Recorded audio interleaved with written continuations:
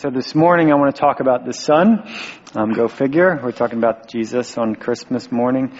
So we're talking about Jesus as the servant come to bring peace. And so that's what we're going to talk about. Let me pray for us, and then we'll jump into this.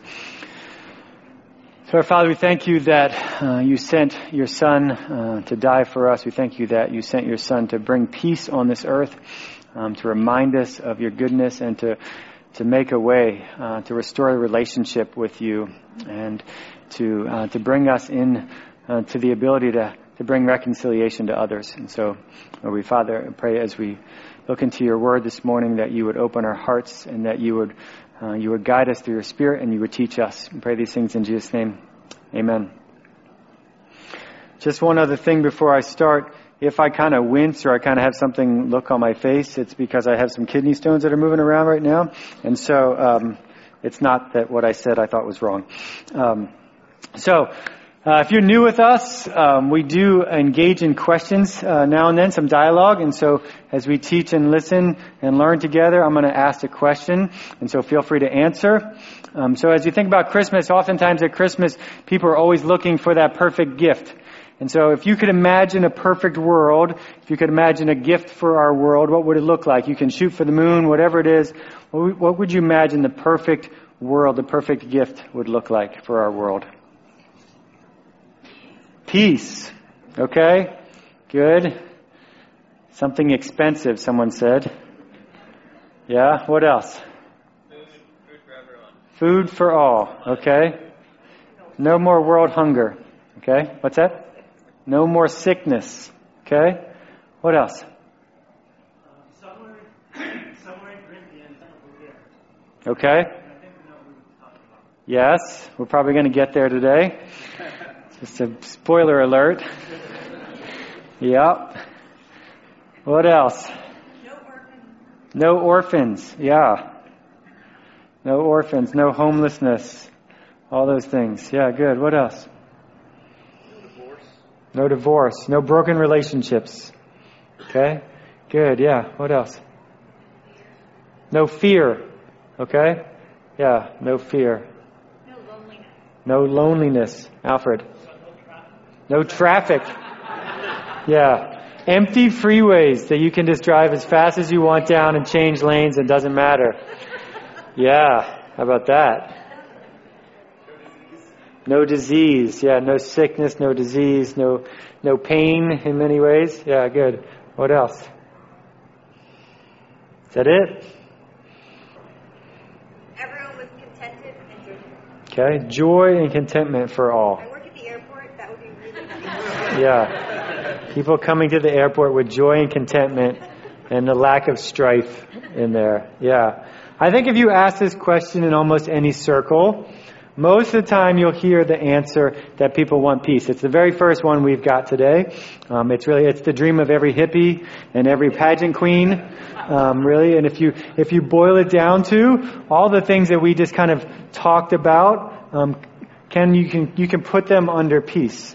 We long for peace in our world and in our lives, and it's super evident at this time of year that it's what people want. We see it if you go through the malls.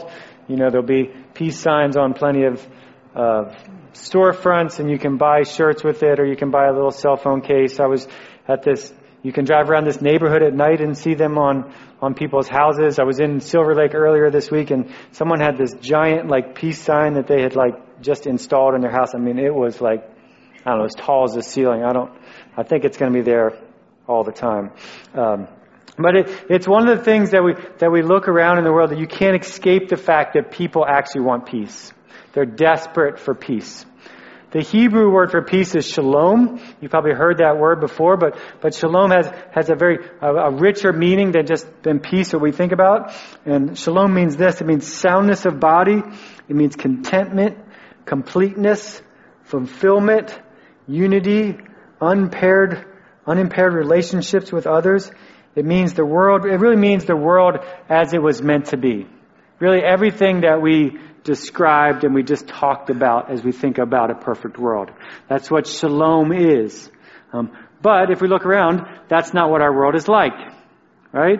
There's strife, there's conflict, people who are enemies with with one another. Every time you turn on the news, there's somebody fighting with someone, whether that's around the world, internationally, or it's in our city, people in our workplaces, even in our homes, brothers, sisters, spouses, roommates, parents, close relationships. There's conflict, there's strife.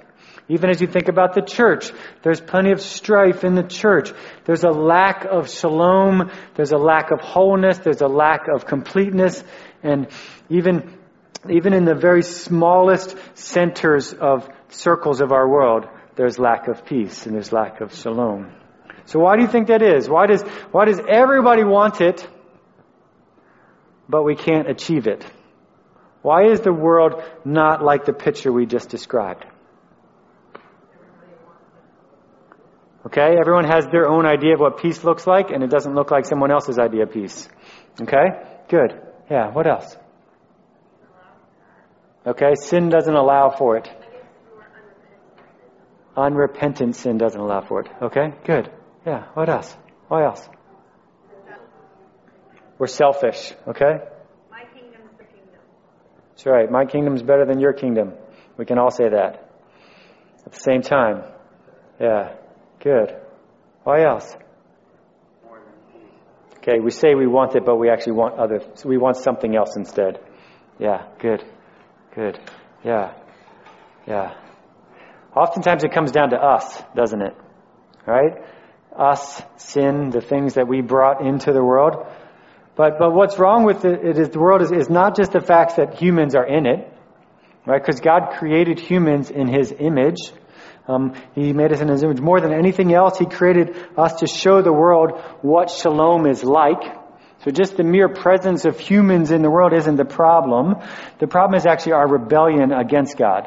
That's the problem. It's that at the core, every one of us wants to be God. We want to be in control. We want it to be our agenda. We want our own little kingdoms. We talked about this last week, this idea of worship. We worship the wrong things. And if that's the case, there's not going to be much shalom or much peace going on out there. You see, because of our rebellions, we're the ones, because of our choice to say we know better than God, because of our misguided worship, we've brought unrest, we've brought brokenness, the lack of peace into the world. All you have to do is flip back and you can look through the entire story of the Bible and you see this. I mean, you see Adam and Eve, they do that. Then their children, Cain and Abel, and one kills the other. And people see all along the time until Noah's time, no one did what was right in God's eyes. And then God comes along, and Noah, we saw that John talked about that. And then as you continue throughout history, we see people always did what they saw was right in their own eyes. We see this over and over and over again. They fight against God, and rather than following God's ways, they choose to do something on their own. Even if you look through the great pillars of faith, right? You look at Abraham. Abraham was a mess. Like he tries to sell his wife off to save himself. He tries to take God's promise into his own hands and sleep with his wife's maid so that he can fulfill God's promise. Then his later on, Jacob steals the birthright from Esau. Jacob's sons sell their brother into slavery. The new family in Israel, after they're rescued from Egypt, rebel and they make a golden calf and they bow down to worship it and say, "This is the God that saved us from Egypt." Even go further, you see the great King David. He rebels against God. He commits adultery and then has the man killed who was the woman he slept with. And all along history, we see this sad, sad list of rebellion against God. It's over and over and over and over again. If you look through the history book, historians estimate that less than 8% of all time can be described in peace. Of the thousands and thousands and thousands of years, only 8% of all time can be described as a time of peace. And throughout history, there's been thousands of peace treaties signed, and the average time they've lasted is less than 2 years. Less than 2 years. We are the problem. Yet the irony is that our culture and often us believe that we are also the solution to the problem. Every cause, every action out there in this world, whether it's save the environment or save the whales or save this or whatever it is, it always is, we need to take action. We can solve the problem. We can fix the problem we've caused. Here's something that we've caused that threatens our very survival, and now we're the solution. And we tell each other, and the media tells us, and our culture tells us, you can be a part of the solution. It's what our culture sells. And people give millions and millions and millions of dollars toward it each year, and especially at this time of year, to no avail. To no avail. The question becomes, how can we both be the problem and also think that we're the solution? How is that possible? Really, it's not even logically plausible to think that way. To think that someone in their brokenness can bring that brokenness into a broken situation and have wholeness come out of it. That's not even rational. If we're the ones that cause the problem, there's no way possibly we could be the solution. We need someone outside of us, someone who can enter into the situation, who can actually bring shalom, bring some peace. And history has shown over and over and over again that it's not going to happen by us. We just bring more brokenness into the problem. And we live in this insanity thinking that we can actually usher in peace somehow. So that's really the bad news. We could stop there, but there's good news. The good news is that all throughout the story, along this sad track record of brokenness, against the record of division and rebellion, and the lack of hope, the lack of change, we have this parallel line that God is still present with His people. That God is He's never abandoned us. That He's always there, and He's always been promising a future that He's going to get involved. And He's going to fix the problem. He's going to bring peace, and He's going to once again usher in shalom. And as history moves along, we've been looking at this, there's this growing anticipation, a growing of hope of one to come, of a king who would serve the world, of a king who would restore all creation. It's why we call this season Advent. I said this last week, but Advent means arrival. It implies some anticipation of something to come. Even in the secular world, if they don't know anything about Jesus or think about Jesus at all at this time of year, we have this build up, we have this lead up till Christmas. We're counting down the days. Saw last night as we were walking around looking at Christmas lights, it was 7 days and like some hours and some minutes on this like little clicker going by. We're all counting down with anticipation for that morning when Christmas comes. We're like children waiting upstairs to like run down the steps to see what has come, what's underneath the tree. And in the story we have this build up, we have this anticipation that we're in desperate need of Jesus to come and show up. And that's what we celebrate at Christmas, that He actually came, that He came and He showed up. So all throughout history, we have this anticipation, this sense of need of someone from the outside to break into our context. And we've been looking at Isaiah as we've been going through the Advent wreath this morning. And if you look at the book of Isaiah, it's a book written by a prophet sent by God. And you'll see both of these tracks in Isaiah. You'll see this track of sadness, this track of lack of hope, and this track of brokenness. And then you also have the other side. You have they actually have hope and anticipation.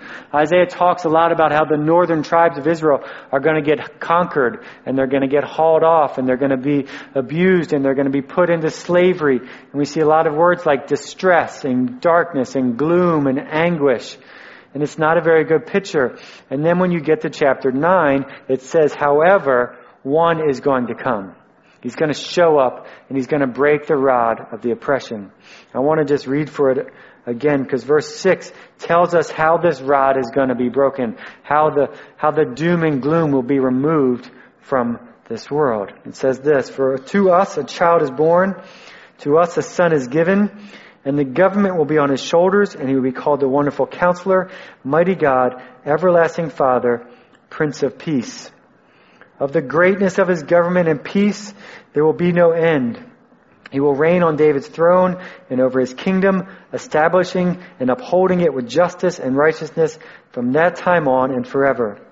And the zeal of the Lord Almighty will accomplish this. Basically, Isaiah is saying, there's one coming. There's a child who will be the Prince of Peace. He's going to establish His kingdom, and it's going to be a kingdom of peace. And the Lord is the one that's going to accomplish this from this time on and forever.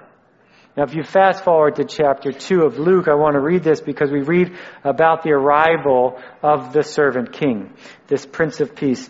Luke 2, verses 8 through 20. And there were shepherds living out in the fields nearby, keeping watch over their flocks at night. And the angel of the Lord appeared to them, and the glory of the Lord shone around them, and they were terrified. But the angel said to them, "Do not be afraid. I bring you good news that will cause great joy for all people. Today in the town of David, a Savior has been born to you. He is the Messiah, the Lord. And this will be a sign to you. You will find a babe wrapped in cloth lying in the manger." And suddenly a great company of heavenly hosts appeared with the angel, praising God and saying, "Glory to God in the highest heaven, and on earth peace to those on whom His favor rests." And when the angels had left them and gone into heaven, the shepherds said to one another, "Let's go to Bethlehem and see this thing that has happened, which the Lord has told us about." So they hurried off and found Mary and Joseph and the babe who was lying in the manger. And when they had seen him, they spread the word concerning what had been told them about this child. And all who heard it were amazed at what the shepherds had said to them. But Mary treasured up all these things and pondered them in her heart. And the shepherds returned, glorifying and praising God for all the things they had heard and seen, which were just as they had been told. We see Jesus born. We see Him born, and He's born to bring peace, the angels say. To establish a kingdom that would be marked by peace. That He would bring order out of the chaos. That He would bring wholeness to the brokenness. That He would bring shalom out of the strife. And that's really good news. That's really good news that we get to celebrate that this morning. But how did Jesus do that? How did Jesus establish this kingdom of peace? How did He become this Prince of Peace whose kingdom would have no end? How did He do this? Well, He did it in a very different manner than what the Jews expected. And what I think oftentimes we think about when we think about peace. How do we bring about peace? We often think it comes through breaking the rod of oppression. It comes through war. It comes that Jesus was going to come and He was going to lead a war. He was going to finally get the Romans off of their back. They would be free. He was going to break that rod by leading a new rebellion and establishing His kingdom. But that's not how Jesus does it. That's not how Jesus established His kingdom. You see, Jesus had to deal with the actual cause of the problem. The cause of the brokenness and the cause of the strife. He needed to deal with the root of the problem. And it wasn't the Romans. It wasn't some other government. It was people's hearts. It was our hearts of rebellion against God. Our belief that I am the most important being in the universe. That's the battle that He stepped into. You see, Jesus said, before I can bring my kingdom to bear on this planet in the way that you can taste it and feel it and touch it and see it, I have to bring my kingdom of peace into the most invisible place, because the problem is your heart. The problem is that me just fixing these things around is not gonna fix it. I need to come and fix the actual brokenness in your heart. And Jesus comes and He serves to address the lack of peace and the lack of shalom in our hearts, not just the symptoms of that in the world. Colossians 1 says this as he's talking about Jesus. It says this in verse 19. For God was pleased to have all His fullness dwell in Him. So that's Jesus. We talked about that Jesus was the God-man last week, that He's fully God. So God was pleased to have all of His fullness dwell in Him, and through Him to reconcile to Himself all things, whether things on earth or things in heaven, by making peace through His blood shed on the cross.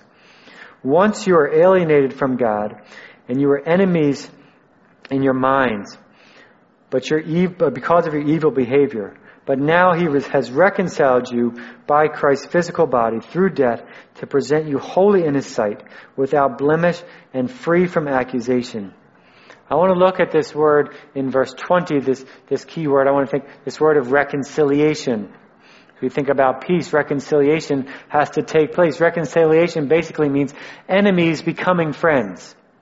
Where there was discord, where there was disharmony, where there was strife, where there was lack of peace, where there was lack of shalom, reconciliation brought unity, it brought harmony, it brought oneness, it brought wholeness into that. And so that's what Jesus came to do. As we think about reconciliation, Jesus did it in two ways. First, by making peace through His blood. As we think about enemies becoming friends, division becoming one, through sacrifice, blood was shed. The death of someone had to take place, or something had to take place in order for that to happen. It's a reminder here of the story of the Day of Atonement. The Day of Atonement is a day that's still celebrated by the Jewish religion at this point. It's the Jewish holiday Yom Kippur. It's a time where God said, I want all your sins to be taken care of. I want them to be removed so that we can be in relationship with one another, because I want oneness, and here's how you're going to have to do it. You need to get 2 goats. And the first goat is going to be killed, and you're going to take that blood and you're going to sprinkle it on the altar in the place of the Holy of Holies where God dwelt. And so that's going to happen. And the second goat, we're going to take all the sins of Israel and we're going to lay our hands on it and we're going to confess it over the head of that goat. And that goat is going to be sent out into the wilderness, never more to be seen again. And that goat is called the scapegoat. So 2 things happened. First, the people's sins were forgiven. And second, they were cleansed and gone. They were removed. They were disappeared. They were out. So what takes place is that when this happens, where there was separation between God and the people, now, because of the sacrifice, there is shalom, there's oneness, there's peace. At least for a moment. And so what Colossians is saying in verse 21 when it says, you were alienated from God and that you were enemies with God in mind, is that we were separated from God. We were apart from God. We were enemies with Him because of our rebellion. Because God cannot allow evil to remain in His presence. And so a death sacrifice is required for that sin to be met. And so Jesus shows up as the Prince of Peace, and He sheds His own blood like that goat. Those that were separated from God now can be made right with God. Those that were enemies with God now have the ability to be friends with God. Do you believe that? Do you believe that you are an enemy of God?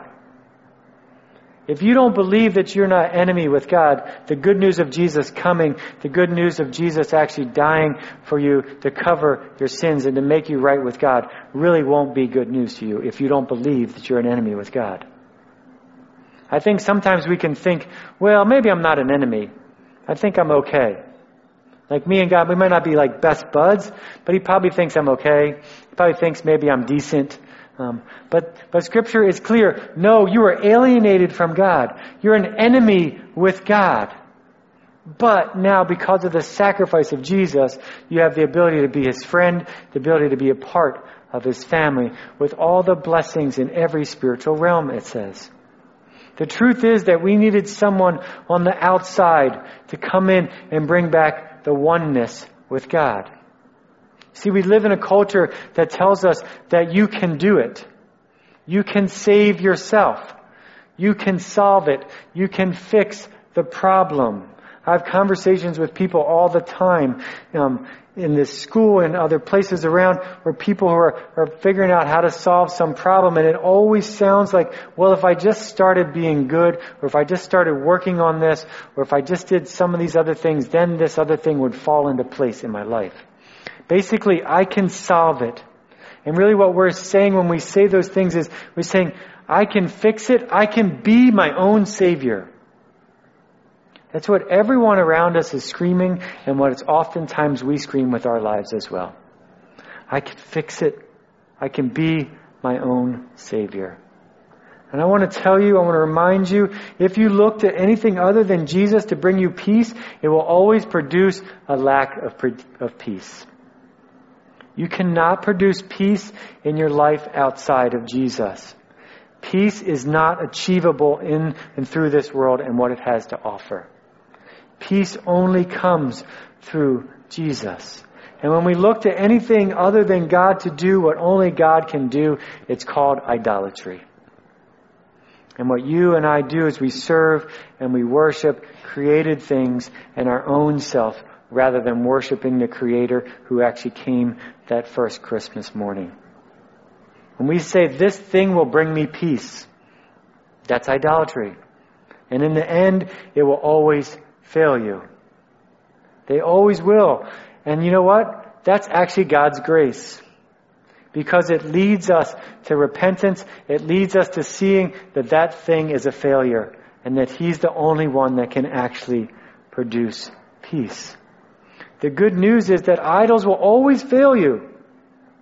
But Jesus never will. He will never fail you.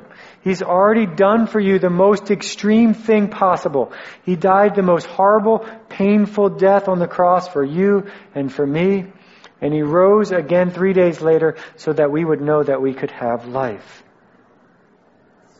When Jesus died on the cross, it wasn't just about Him dying for you physically. It wasn't just about His heart stopping and blood coming out of His body. If that was the case, then we would never die physically when you came to know Jesus. But most of us probably will.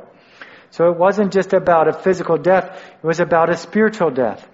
What you and I experience as a result of our sin and separation from God is actually physical death. The ramifications play that out spiritual death. Ramifications play that out in the physical.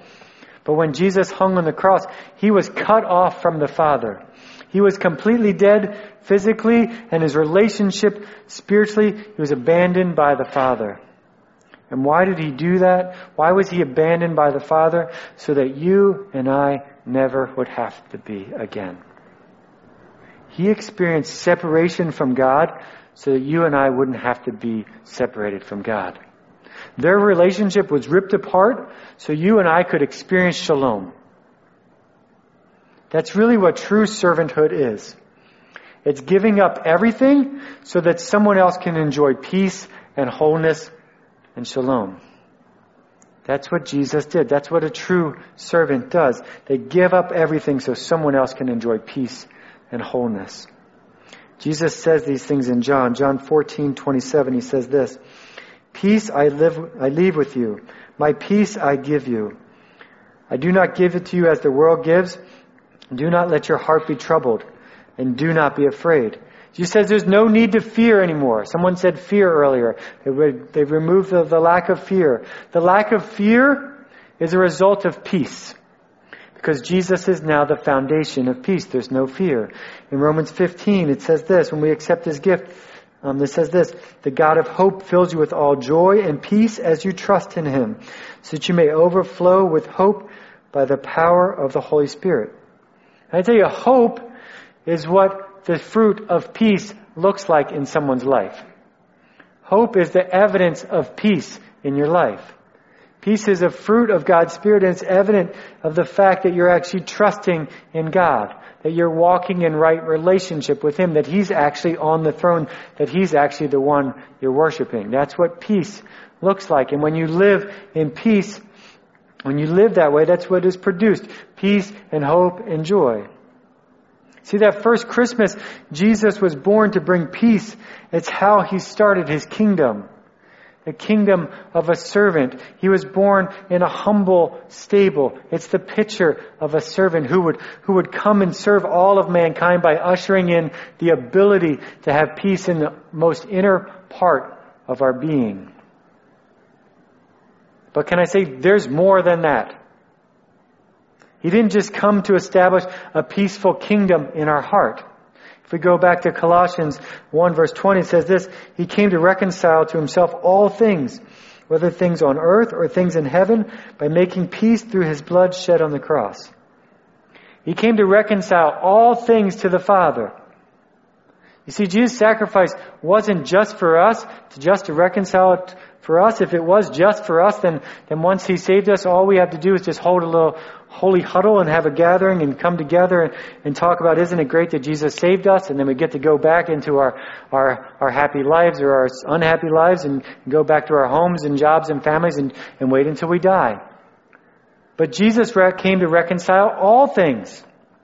It's why it's not just about once a week in this room. We talked about. It's why it's way more than just a gathering of His people. It's why we say that we don't go to church, but we are the church.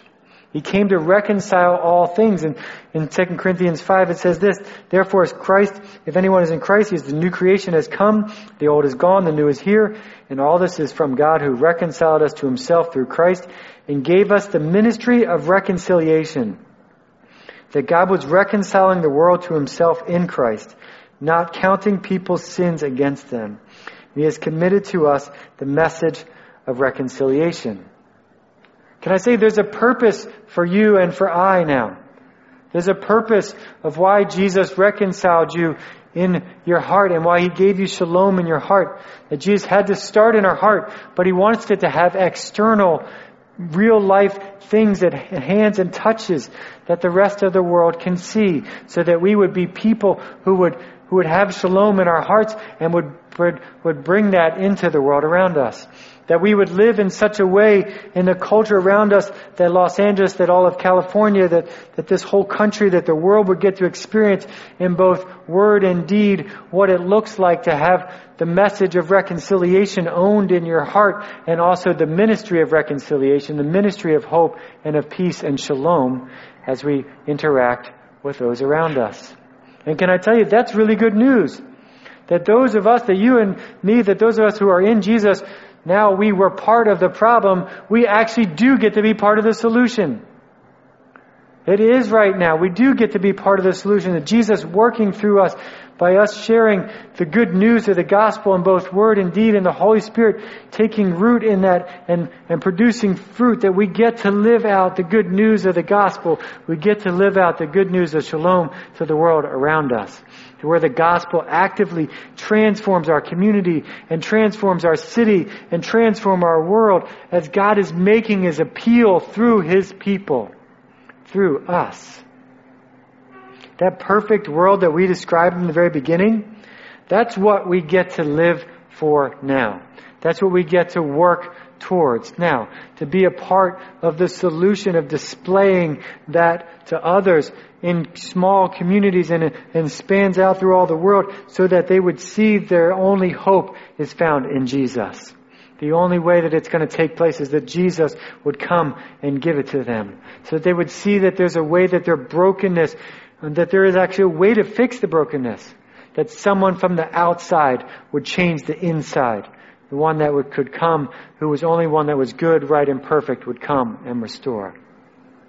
That when we live this way, we get to be a display, a foretaste, a glimpse, a trailer of what the future will look like when Jesus returns.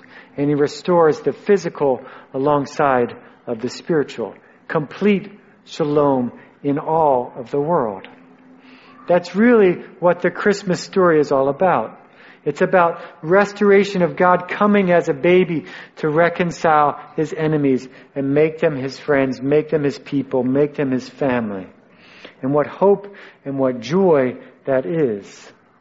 That God broke in and sent the true servant, sent the Prince of Peace, so that we might have shalom, so that we might know shalom in our own hearts, and that we would then serve others the way that He served us. That we would find our peace, our hope, our joy, our shalom in all that Christ has done for us and says about us and offers us. That's really what the gift of Christmas is about. So as you open gifts this next week, and remember the true gift of Jesus, the Prince of Peace that has changed our inside so that we could be a part of what's going on the outside.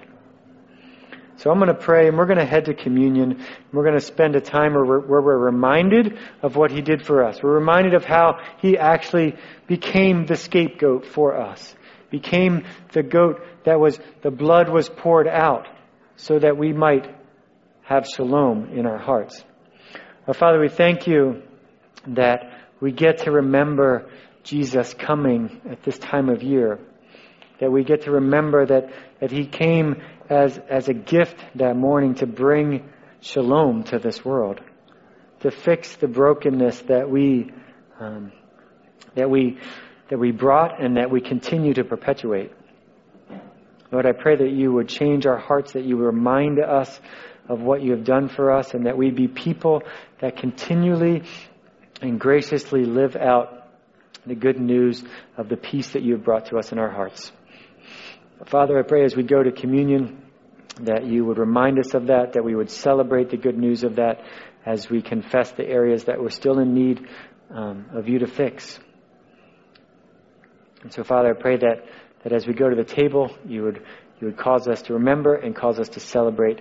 I pray that these things in Jesus' name. Amen.